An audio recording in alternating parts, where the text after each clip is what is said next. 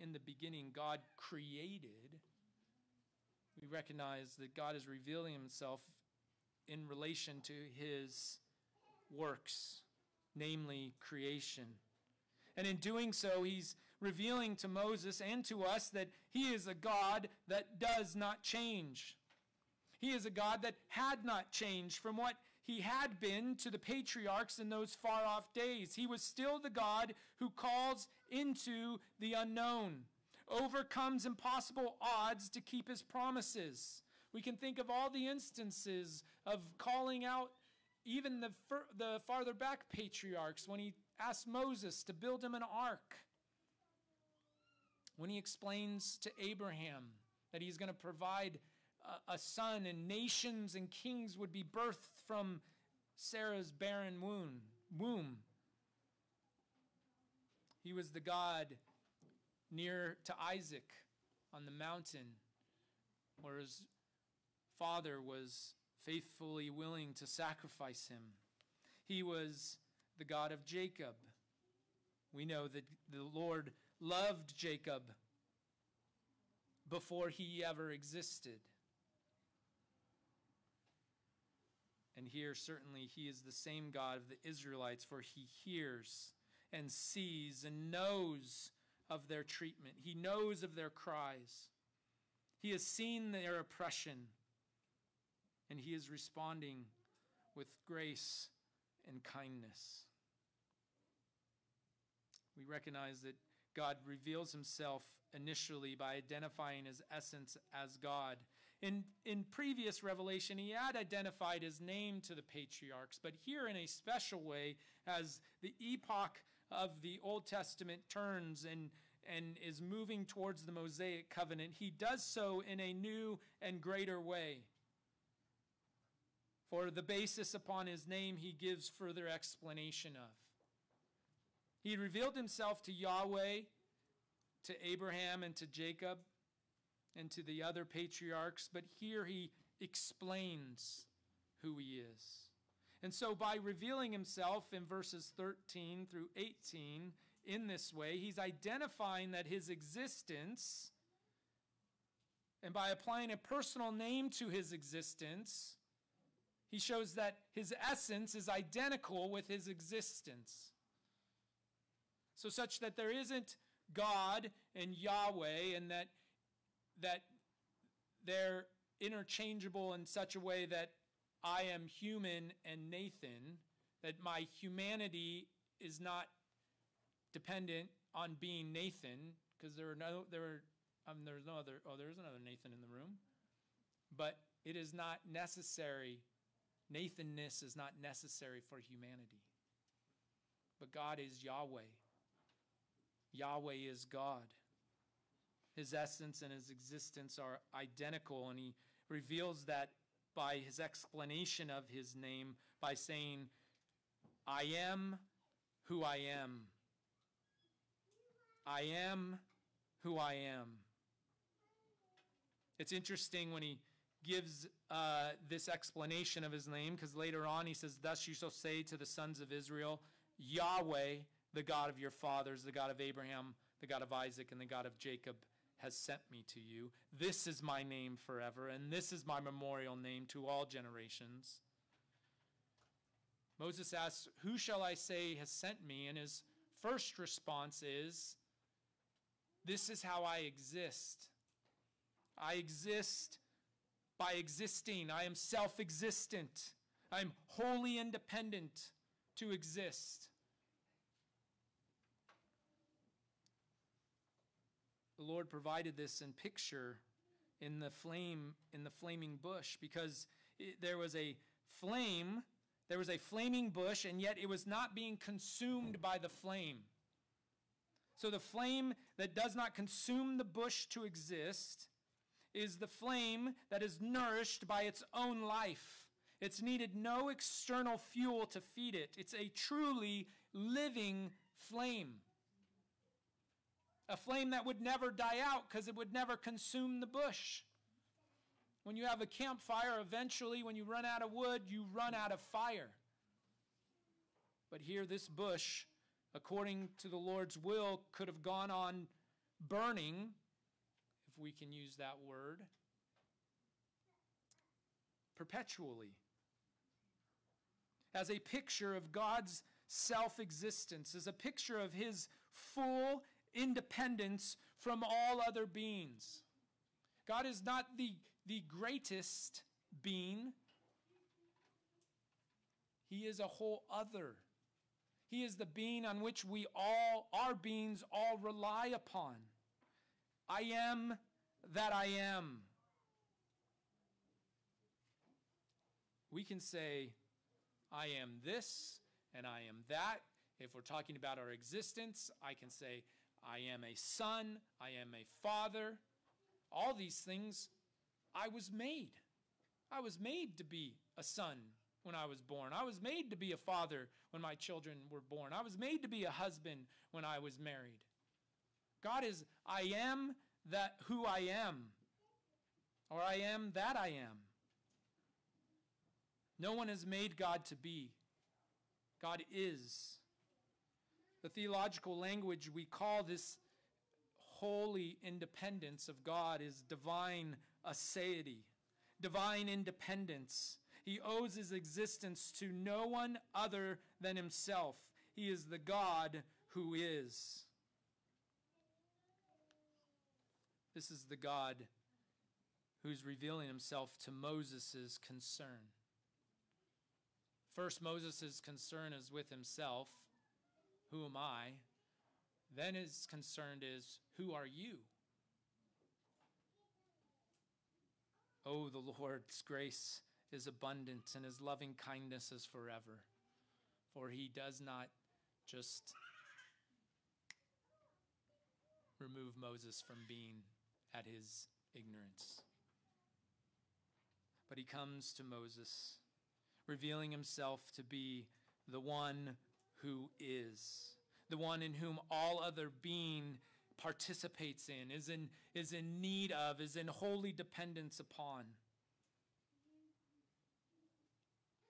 He furthermore, as he reveals his essence and his existence, he then reveals his works, which are consistent with such things, because his works that he expresses to Moses are works of a promise-keeping God.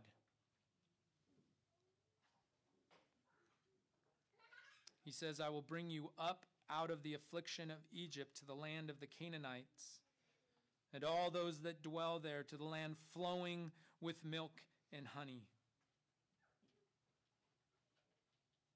And he says he does so out of fulfilling his promise to Abraham. Furthermore, we know he does so out of fulfilling his promise, or his cursing of the serpent, and his promise to humanity to provide a seed of the woman who will crush the head of the serpent. But couched in between that are these words.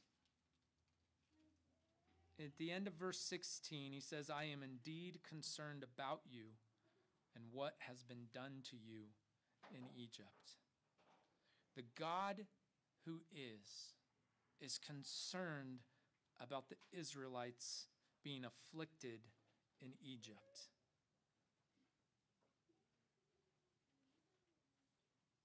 What incomprehensible beauty and knowledge is there that this infinite and eternal, unchangeable, self-existent God is concerned with man, particularly here, the Israelites in Egypt.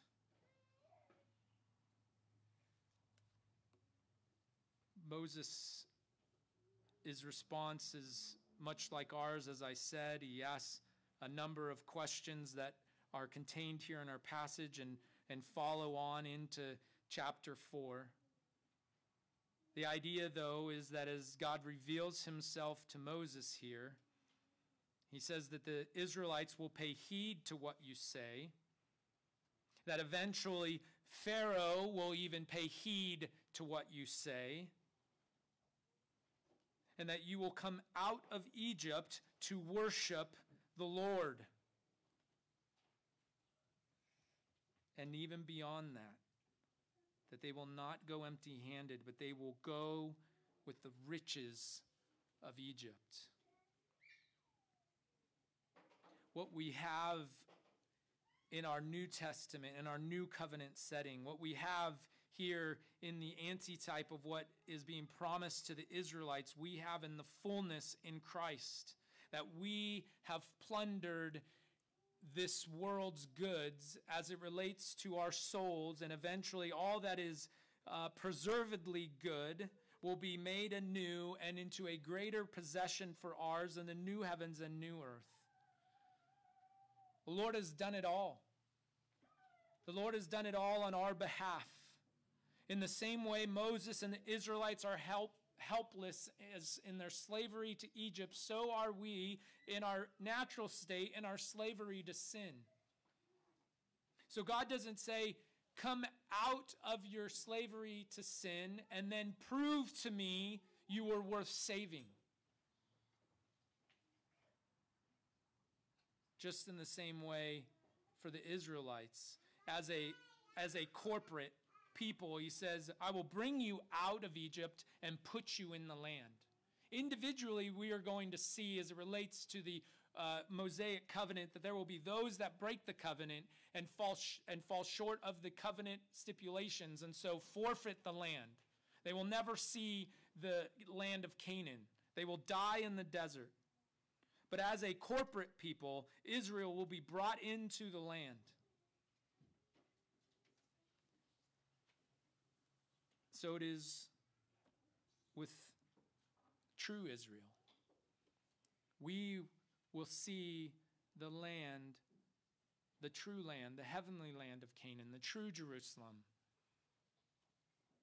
For the true Israel, the true Israelite, has gone before us, attained the blessings, and by his Spirit is dispensing them to us, and has given us all things, so that when we approach him, we don't approach him to prove ourselves as if we were ever worthy of this gift, but ultimately to prove God's goodness and mercy to us in our reverence and thanksgiving. As I said in Exodus 3:16, God reveals that he would been carefully watching over his people during their time of bondage. And then in verse 17, God intended Moses to remind the Israel of his promise to bring them out of Egypt. And as I've been saying, Moses' response to all this has been one of utter despondency. He was desperate. He says in verse 11 of chapter 3, who am I?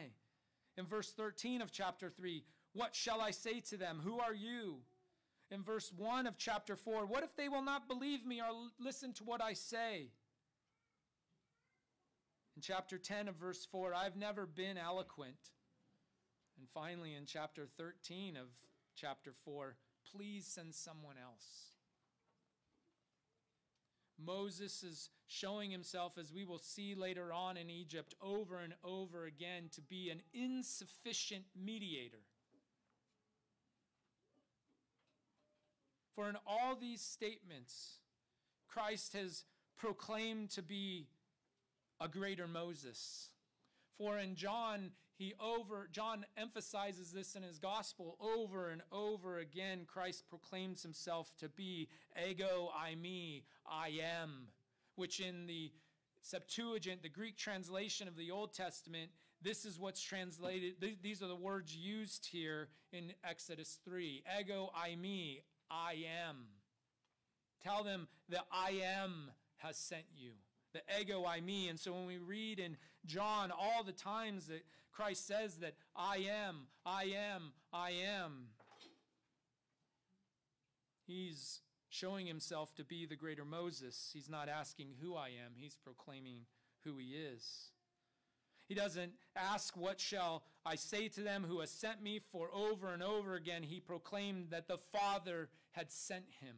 And he came to do all that the Father had given him to do. He says, what if they will not believe me or listen to what I say? This is Moses. The greater Moses says, all that believe in me will abide in me, will obey me.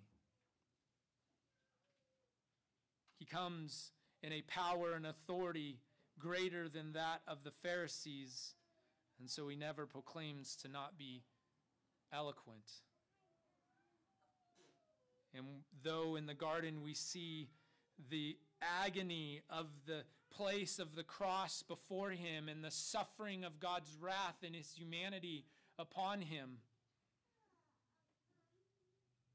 he concludes, not my will, but your will be done. The greater Moses never asking to send someone else. Paul also exposits the divine name for us. Turn with me to Acts chapter 17.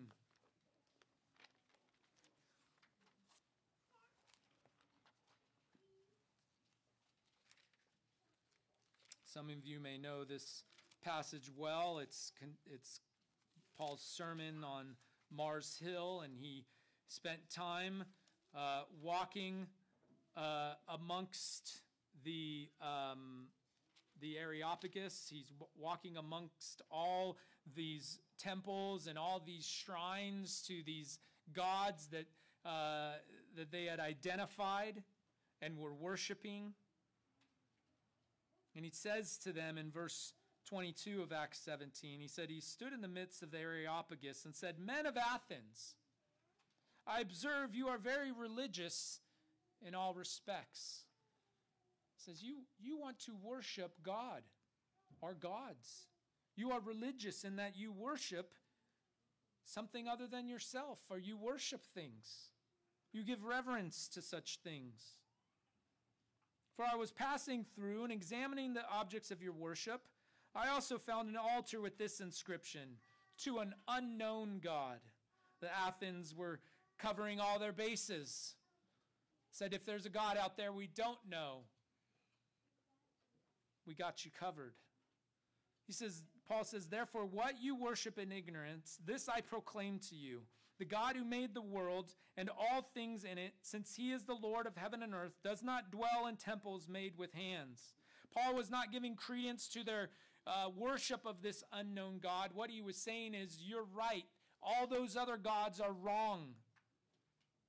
There is a God above all other gods. There is a God who separates himself not just in size, but in essence and in being, because he is the one who upholds all things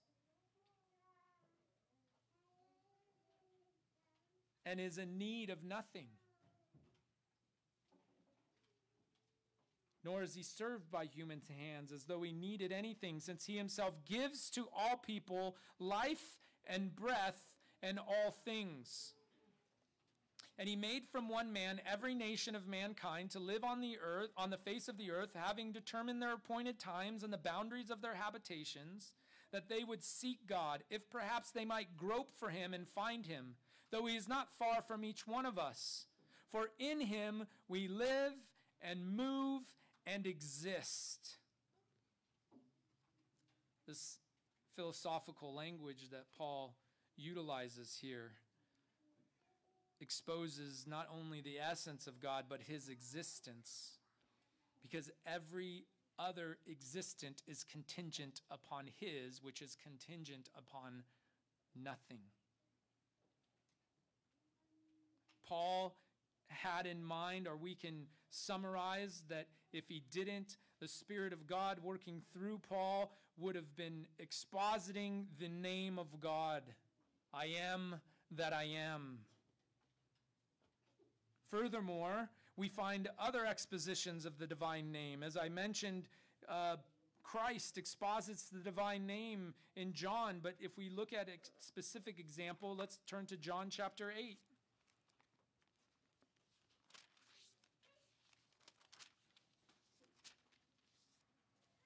John chapter 8, verse 12.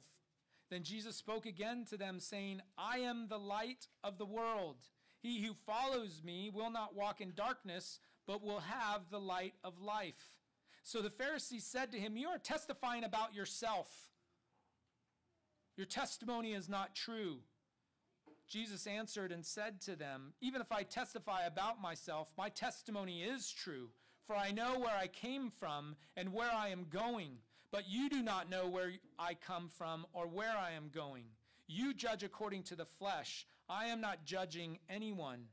But even if I do judge, my judgment is true, for I am not alone in it, but I and the Father who sent me.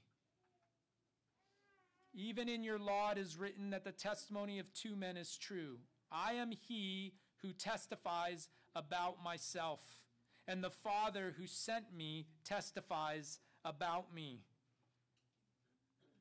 So they were saying to him, "Where is your Father?" Jesus answered, "You know neither me nor my Father. If you knew me, you would know my Father also." With these words he spoke in the treasury as he taught in the temple, and no one seized him because his hour had not yet come. So again, Christ, expositing the divine name, says, "I am he who testifies about myself." And then equating himself with the Father, one in essence with the Father, and the Father who sent me testifies about me. Further on, he says in verse 23, "And he was saying to them, you are from below, I am from above. You are of this world, I am not of this world. Therefore I say to you that you will die in your sins, for unless you believe that I am he, you will die in your sins." So they were saying to him, "Who are you?" Jesus said to them, "What have I been saying to you from the beginning? I have many things to speak and to judge concerning you, but he who sent me is true, and the things which I heard from him, these I speak to the world." They did not realize that he was speaking to them about the Father. And then he says, so Jesus said, "When you lift up the Son of Man, then you will know that I am he. And I do nothing on my own initiative, but I speak these things as the Father taught me. And he who sent me is with me. He has not left me alone, for I always do the things that are pleasing to him." As he spoke these things, many came to believe in him. Further on, in verse 31, he continues. He's saying, "If you continue in my word, then you are truly disciples of mine, and you will know the truth, and the truth will make you free." What was God saying to Moses in the desert? "I am that I am has sent you. Trust in me, and you will be free." They proclaim that they are Abraham's descendants, and they have never been enslaved to anyone. How is it that you say you will become free? "Truly I say to you," Christ answered them, "everyone who commits sin is a slave to sin." Here Christ is echoing Exodus. Everyone who commits sin is a slave to sin. The slave does not remain in the house forever. The Son does remain forever. So if the Son makes you free, you will be free indeed. They accuse him further on about his claim to be of Abraham, and their claim to be Abraham's descendants. And then in verse 51, he says, "Truly, truly, I say to you, if anyone keeps my word, he will never see death." The Jews said to him, "Now we know that you have a demon. Abraham died, and the prophets also, and you say, if anyone keeps my word, he will never taste death. Surely you are not greater than our father Abraham, who died. The prophets died too. Whom do you make yourself out to be?" The most important question of all time, the perennial question for even our culture nowadays, is who has Christ made himself out to be? And ultimately, what difference does that make in your own life? Jesus answered, "If I glorify myself, my glory is nothing. It is my Father who glorifies me, of whom you say he is our God. and you have not come to know him, but I know him. And if I say that I do not know him, I will be a liar like you, but I do know him and keep his word. Your father Abraham rejoiced to see my day, and he saw it and was glad." So the Jews said, "You are not yet 50 years old, and have you seen Abraham?" Jesus said to them, "Truly, truly, I say to you, before Abraham was born, I am." Therefore they picked up stones to throw at him, but Jesus hid himself and went out of the temple. Here, there was no question about what Christ was saying to the Pharisees. There was no question of what Christ was inferring when he said, "Before Abraham was born, I am." For we see God's grace and mercy to Moses in revealing himself in the burning bush by the angel of the Lord. But grace upon grace in how he has revealed himself fully in Christ. Oh, that we would see something greater than a burning bush that is not consumed is with us now. For here we have the word of the Lord telling us that the divine name is in reference to the Godhead, and here in the incarnation to Christ our Lord. And so we take upon this singular name in our baptism as we're instructed by Christ. That we are to be baptized in the name, the singular name of the Father, the Son, and the Spirit.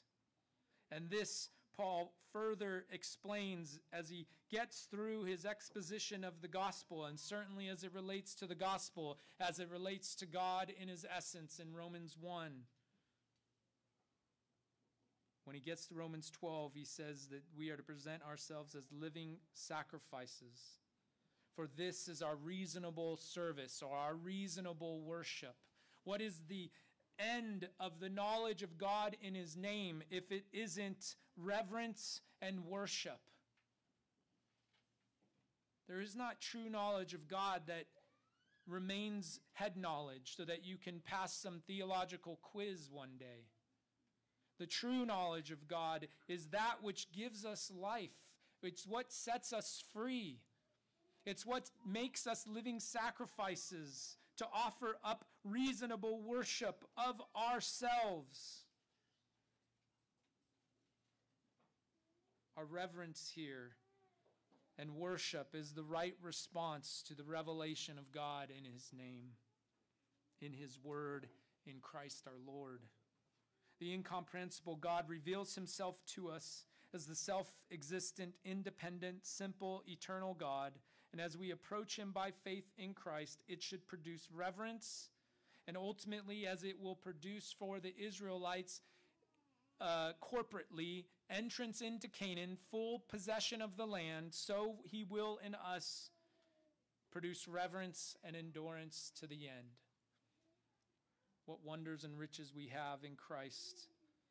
Oh, that we would not toil in the cares of this world long, but that we would quickly look to Christ, who's described as many things, but is also the author and finisher of our faith. He will bring us to the end, for he is faithful to all his promises. Let us pray.